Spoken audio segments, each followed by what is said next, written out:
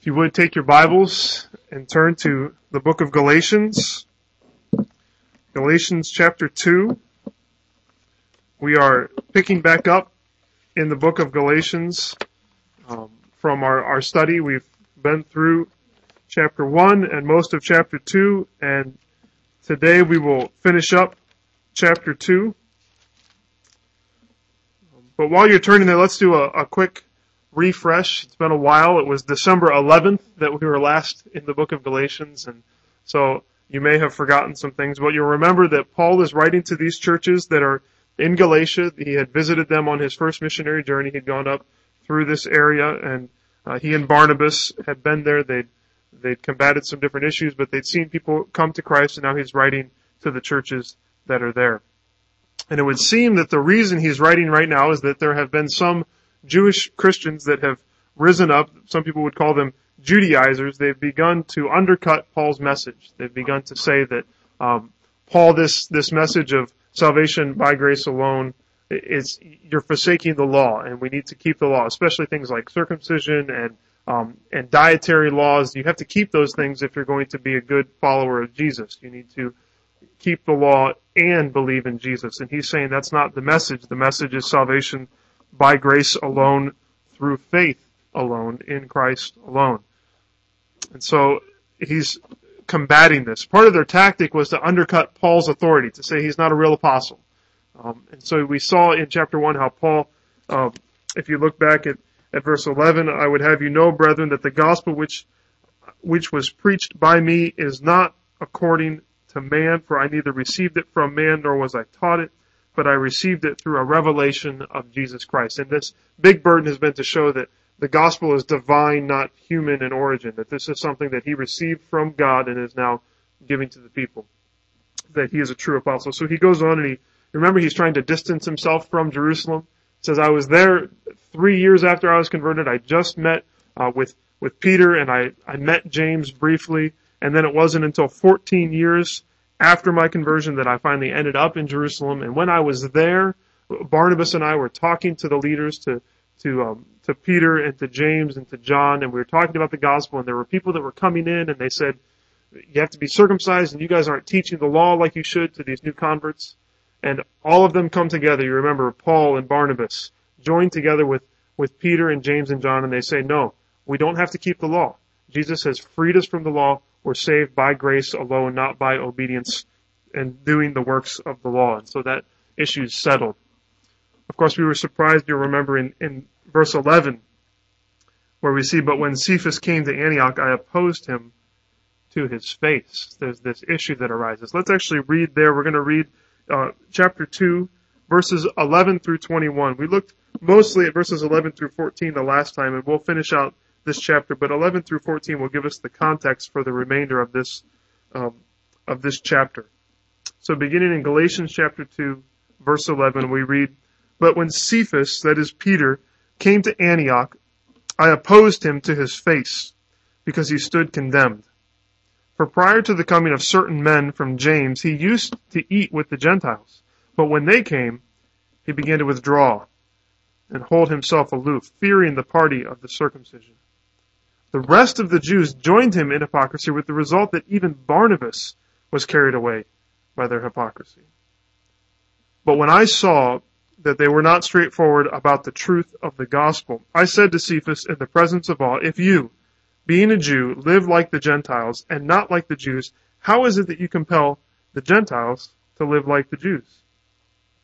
We are Jews by nature and not sinners from among the Gentiles. Nevertheless, knowing that a man is not justified by the works of the law, but through faith in Christ Jesus, even we have believed in Christ Jesus, so that we may be justified by faith in Christ and not by the works of the law.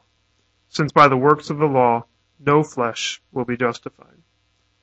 But if while seeking to be justified in Christ, we ourselves have also been found sinners, is Christ then a minister of sin? May it never be.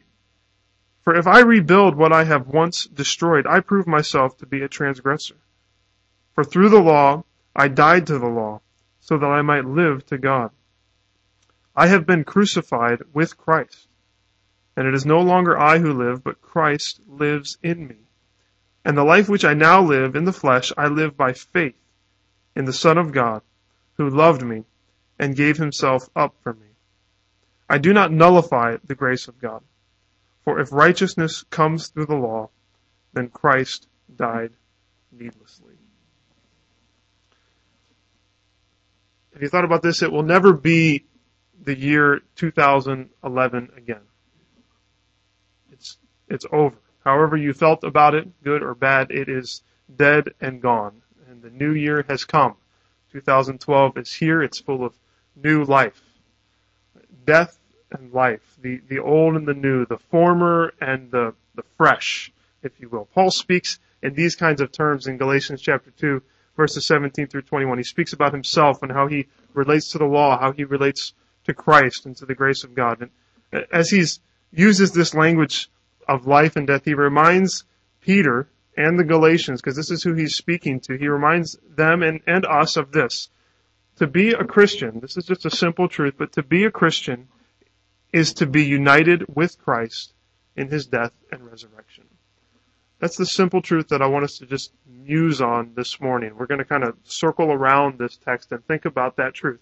To be a Christian is to be united with Christ in his death and resurrection. I don't know how that statement strikes you. Maybe it feels old. It feels so 2011. It's something that you've heard so many times that maybe it's not said that exact way, but it kind of feels lifeless. It feels old. And you're here today. Maybe you're looking for something new and fresh. This is the new year. Come on, it's 2012. We need some sort of new truth, something that's going to help you grow, that's going to help you keep all those New Year's resolutions that you've made, that's going to make 2012 so much better than 2011. Well, the reality is that here in the new year, we don't need a new truth. Maybe we just need to see this basic truth with new, fresh eyes here on the first day of the year. Because the same truth that has brought us through past years is the truth that will give us the strength to walk through this upcoming year. It's the truth that will sustain us for all eternity. It's the truth that to be a Christian is to be united with Christ in his death and resurrection. This is a familiar passage, Galatians 2:20. Many of you have probably memorized this verse. This is one that I remember memorizing as a young child. This was a big one. They would send the verse. We had 3x5 verse cards when I was a kid, and we'd take them home. And there were some, they were nice. You'd see it was like 2 or 3 lines. And when the Galatians 2:20 card came out, man, it filled the whole 3x5 card. And that was a big accomplishment to have that one memorized when you came to church that Sunday. What's interesting about verses like this is sometimes we know that verse, but we don't know the context. So it's just kind of, we know Galatians 2:20, but what's going on around Galatians 2:20? What do verses 15 through 19 and then verse 21, what do they mean and how do they fit in with Galatians 2:20? And I'll be honest, I struggled to really fully understand what's the interaction with these verses.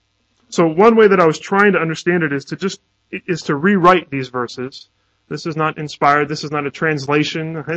I didn't go back to the Greek, but just in trying to understand what this passage means to rewrite it. So just to start us off, we read it in the New American Standard, which is a much better translation than what I'm going to give you, but as an attempt to set the groundwork, lay the groundwork for us understanding this passage, I want to read to you maybe a summary. Beginning in verse 15, you can kind of follow along with verse 15 if you want, and we'll just walk through the verses. But Paul is talking to Peter, and he says, Peter, and all of you other Galatians who are ethnically Jewish, for that matter, we were born as Jews. And the laws have always been a part of our lives. Unlike the Gentiles who were born violating God's law, the Gentile sinners. However, we know and we agree that a person is not made right before God by keeping the law, but by trusting in Christ. Even we have believed in Christ Jesus so that we might be justified by faith in Christ, not by keeping the law. Because no one, absolutely no one, can be justified, made righteous before God by doing the works of the law. But there are those who are objecting to this message. This is verse 17. There are those who are objecting to this message of salvation by faith in Christ alone, apart from the law, saying that in seeking to be justified in Christ alone, we have been found to be sinners. That the freedom from the law that we are promoting, in fact, causes us to become breakers of the law, just like the Gentiles. So, if that is the message we are preaching, then does that message make Christ a minister of sin, a cause for us sinning? What is Paul's response? May it never be. Absolutely not. No way. He says, listen, I tore down the ladder of the law as a means of climbing my way up to God. And if I rebuild that ladder, all I'm doing is proving that I am a transgressor. My inability to keep the law simply provides evidence that I am a law breaker. I have died to the law through the law, because only by dying to the law can I now live to and for God. The law said that the penalty for my sin is death, and I have died. I have been crucified. And my crucifixion happened when Christ was crucified. I am dead. Of course, I am also still alive, but that life is not me living, but Christ living in me. The life I walk around living in this body, I live by faith, by trust in the Son of God, Jesus, who loved me personally and gave up his life as an offering for me. If you want to seek righteousness and justification and right standing before God through obedience to the law, you are choosing to nullify the grace of God, and that is something that I refuse to do. If righteousness comes through the law, then the death of Jesus was unnecessary. You can't have it both ways. Either you are justified and sanctified by faith in Christ, or you need to keep the law. That's a barrage of information, but it helped me to put things in order. Maybe that's a big overview of those verses 15 through 21. But let's look at verse 17 in particular and kind of walk through this. Verse 17 is a question. It says, "But if while seeking to be justified in Christ, we ourselves have also been found sinners, is Christ then a minister of sin? May it never be." What is that question? I mulled over that for a long time, trying to say, what is the question that's being asked? What seems to be happening is that this was an objection that was brought to Paul against this message of being saved by faith alone and not by keeping the law. And what people are saying is that the message of justification by faith in Christ, apart from the works of the law, causes you to sin by violating the law, and by doing that, you're making Christ an agent of your sinning.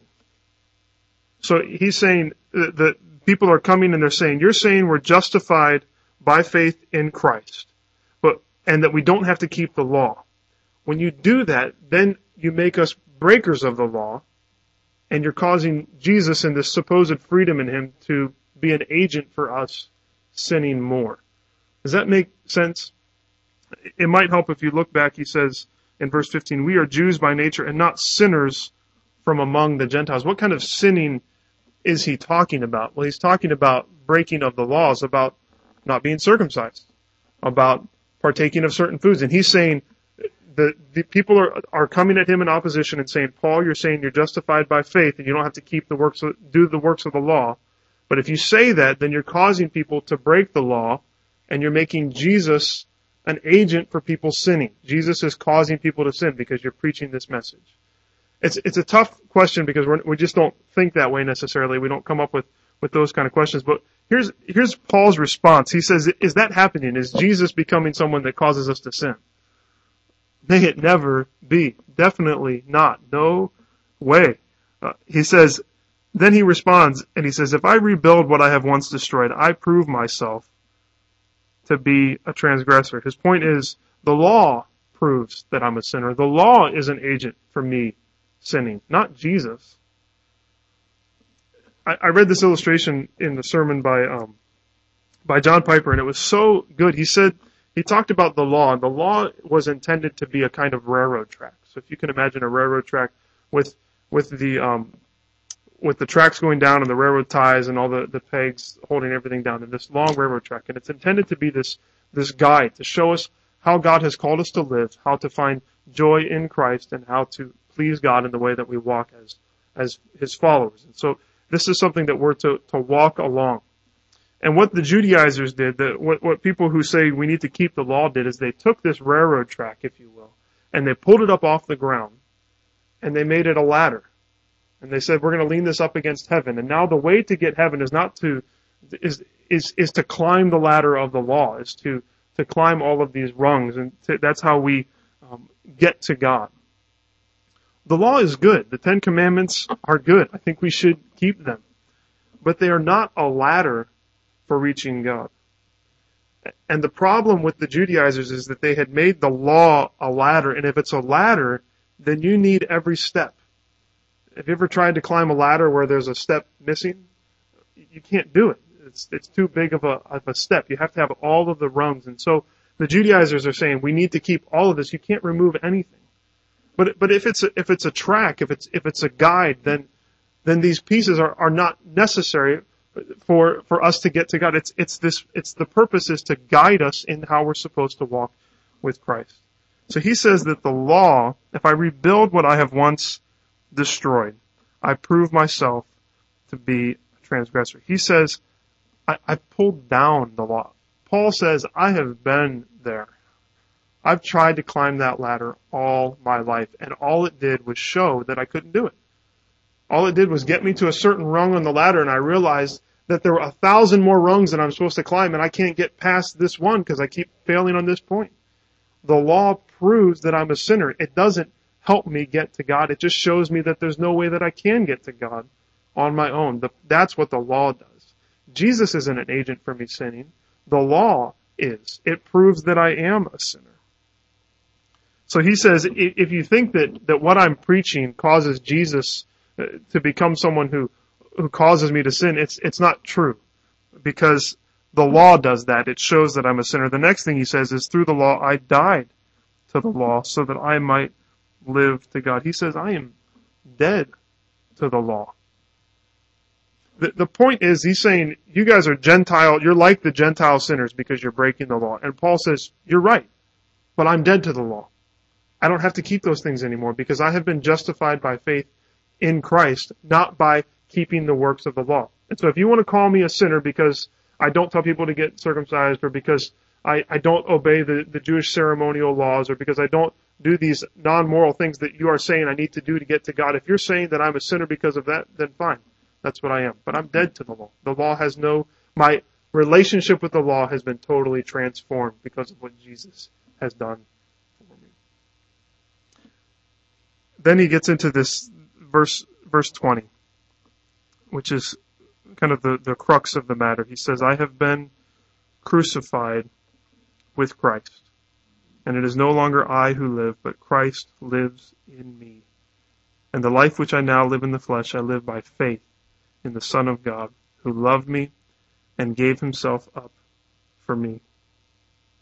There's something in this discussion that Paul is having, and as he goes on in the book, he's talking about union with Christ, that we are united with Christ. As we talk about justification, being made righteous before God, where we are in a state of sinning, we are rebels against God's law, and God is rightly, his wrath is on us because of our sin. Then Jesus comes in and becomes the substitute and takes our wrath, steps into our place, and fulfills he dies in our place. He takes our punishment. And not only that, but he fulfills the law. He fulfills all righteousness. He does everything that we could not do. And so by faith in Christ, we are made right before God. We no longer have the sentence of death on us, and we are seen in Christ in his righteousness. That's kind of a legal standing. You've all probably heard that illustration of someone coming before the court, and the judge says, you are guilty, and the penalty is death, and someone has to pay the penalty. And the illustration is that the judge then takes his robes off and comes down and says, and I will take the penalty for you. I did not commit the wrong, but I will die in your place.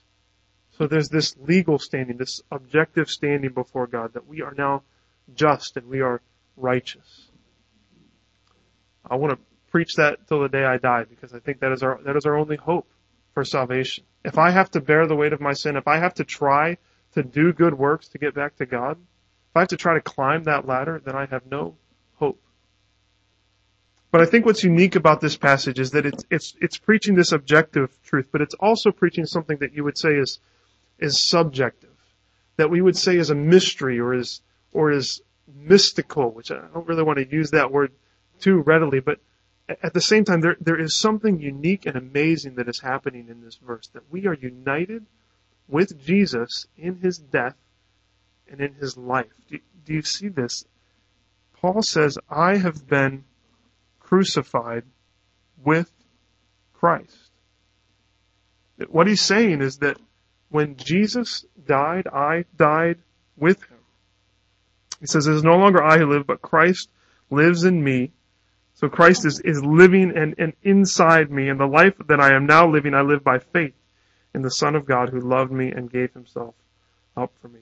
So there's this objective way of understanding that, but there's also this mysterious strength. It's a spiritual understanding that we have died with Christ. Have you ever thought about that? That you were crucified when Jesus was crucified.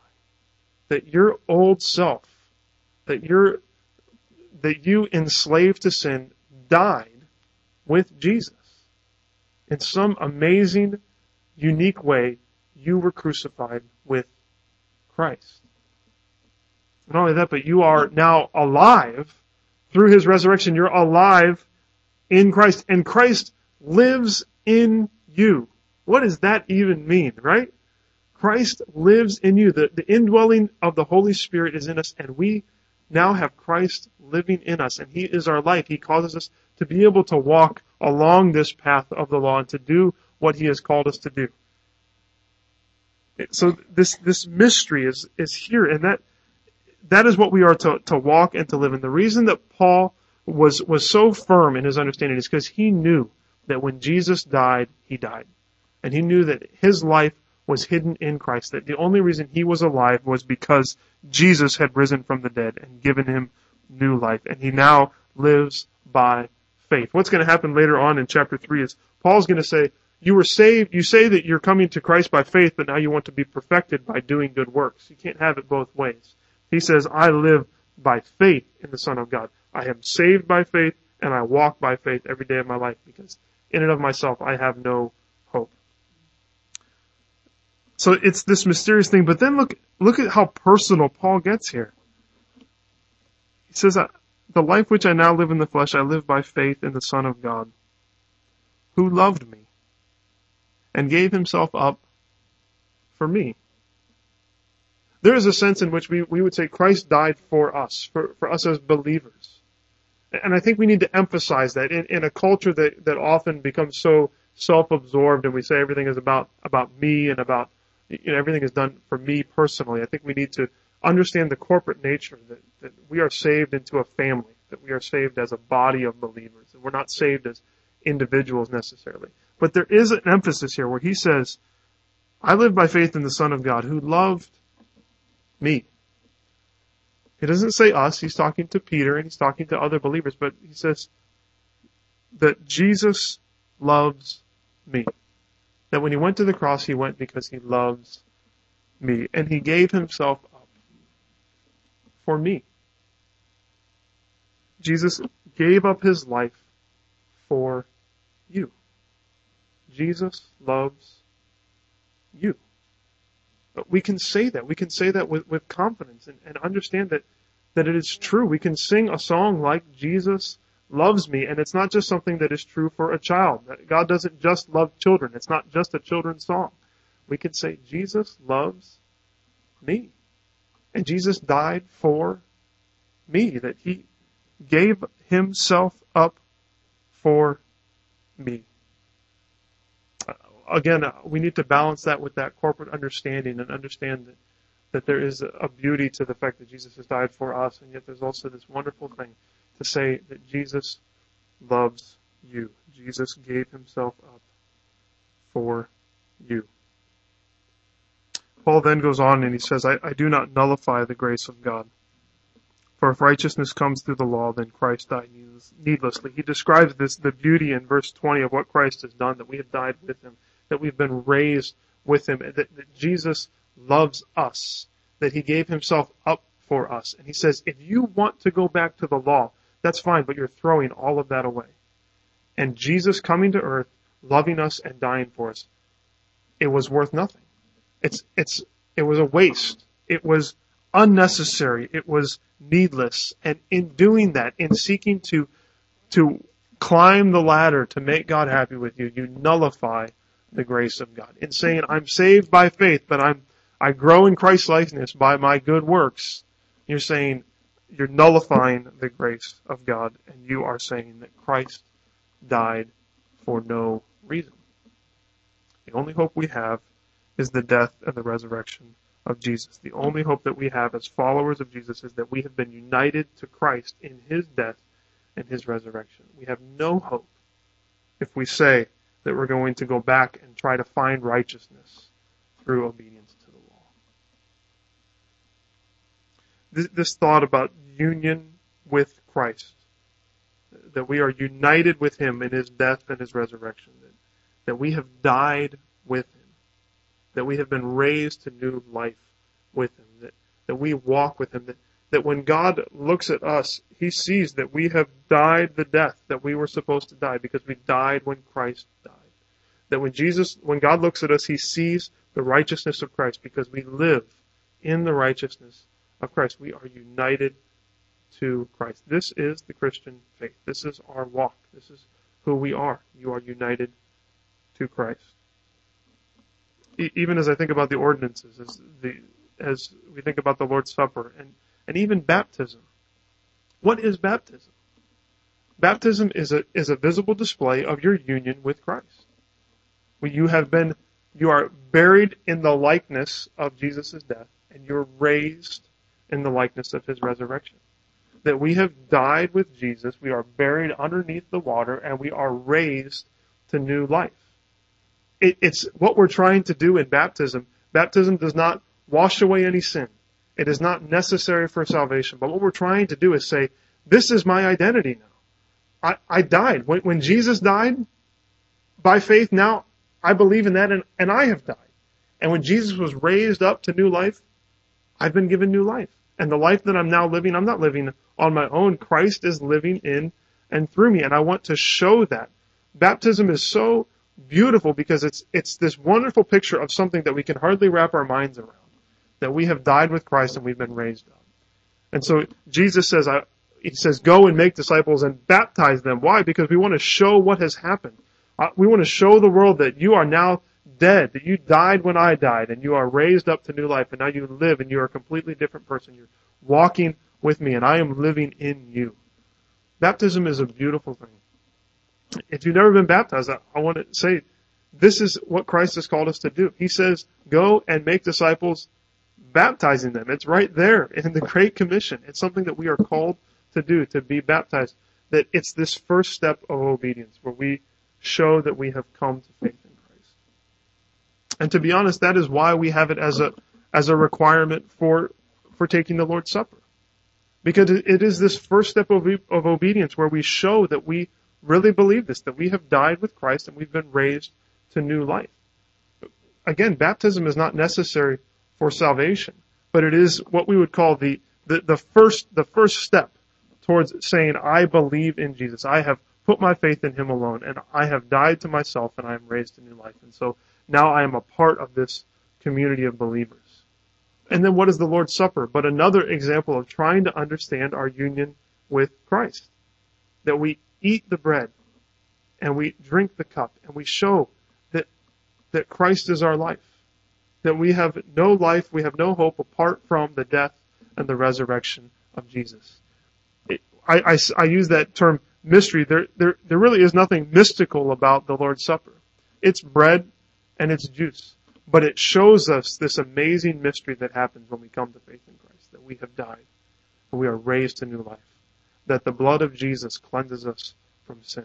That Jesus is now living as the bread of life and living inside us and causing us to walk in his ways. So, the Christian life is the life of saying, I have died with Christ, and I am raised to walk in Him. He is living through me. It's this union with Christ. Alistair Begg summed up Galatians 2:20. If you never listened to Alistair Begg, you should. He's a great pastor to listen to. He's got an accent which helps pay attention, right? But he said this in summarizing Galatians 2:20. He says, He gave His life for me, that He might take my life from me, to live His life through me. He gave His life for me, that He might take my life from me, to live His life through me. I think that is the Christian life. That is what we're called to do. Whatever New Year's resolutions you've made, whatever hopes you have for 2012, they are found in walking with Christ, allowing His life to live out of you, to realize that you have died to sin, to realize that Christ is living in you, to say that Jesus gave His life for you so that He could take your life, so that He could kill your old life on the cross. And so now He can use you and live His life through you.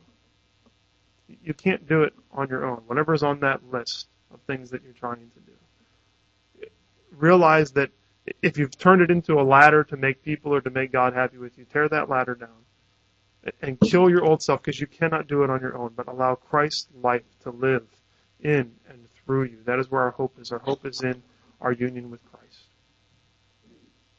So this morning, again, just a beautiful thing whenever we practice the Lord's Supper, but even more poignant as we begin this year, to say our life is in Christ, that we have died with Christ, that when His body was broken, our old sin nature was broken. By faith we believe that. And that when His blood was spilt, it was spilt for us. Jesus loves you. He gave Himself up for you so that you might live in Him, so that He might live through you.